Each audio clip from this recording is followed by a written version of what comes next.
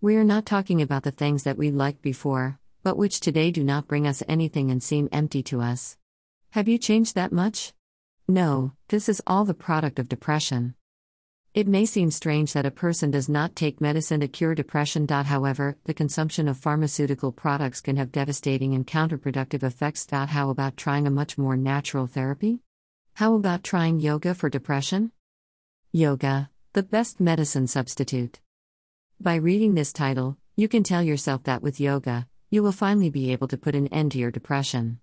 But this is not the case. Like medicines, yoga is only a help, not a definitive solution. There are multiple studies that demonstrate this. For example, a study published by the Indian Journal of Psychiatry tells us that yoga has many benefits for fighting depression. This technique allows us to reduce our anxiety and stress. It allows us to be more aware of our moods. It allows us to better manage our emotions. Yoga makes us stronger psychologically, so that we can better cope with certain everyday situations. Here are some of the benefits that yoga can bring us. And all this by doing short sessions, from a minimum of 15 minutes to a maximum of 45 minutes. Anyone who has attended a yoga class in their life will have realized the state of mental and physical relaxation that this discipline can provide. Also discover 7 things your depression keeps you from seeing. The perfect antidote for certain ailments.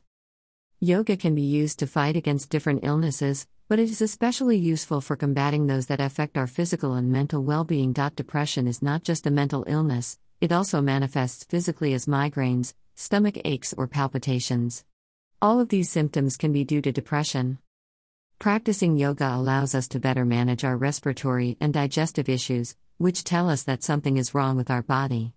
They signal us that we need to focus on a problem and provide solutions. But, in addition to all of these benefits, yoga will allow us to get out of our homes, interact with the rest of the world, instead of staying locked in and fueling our depression even more.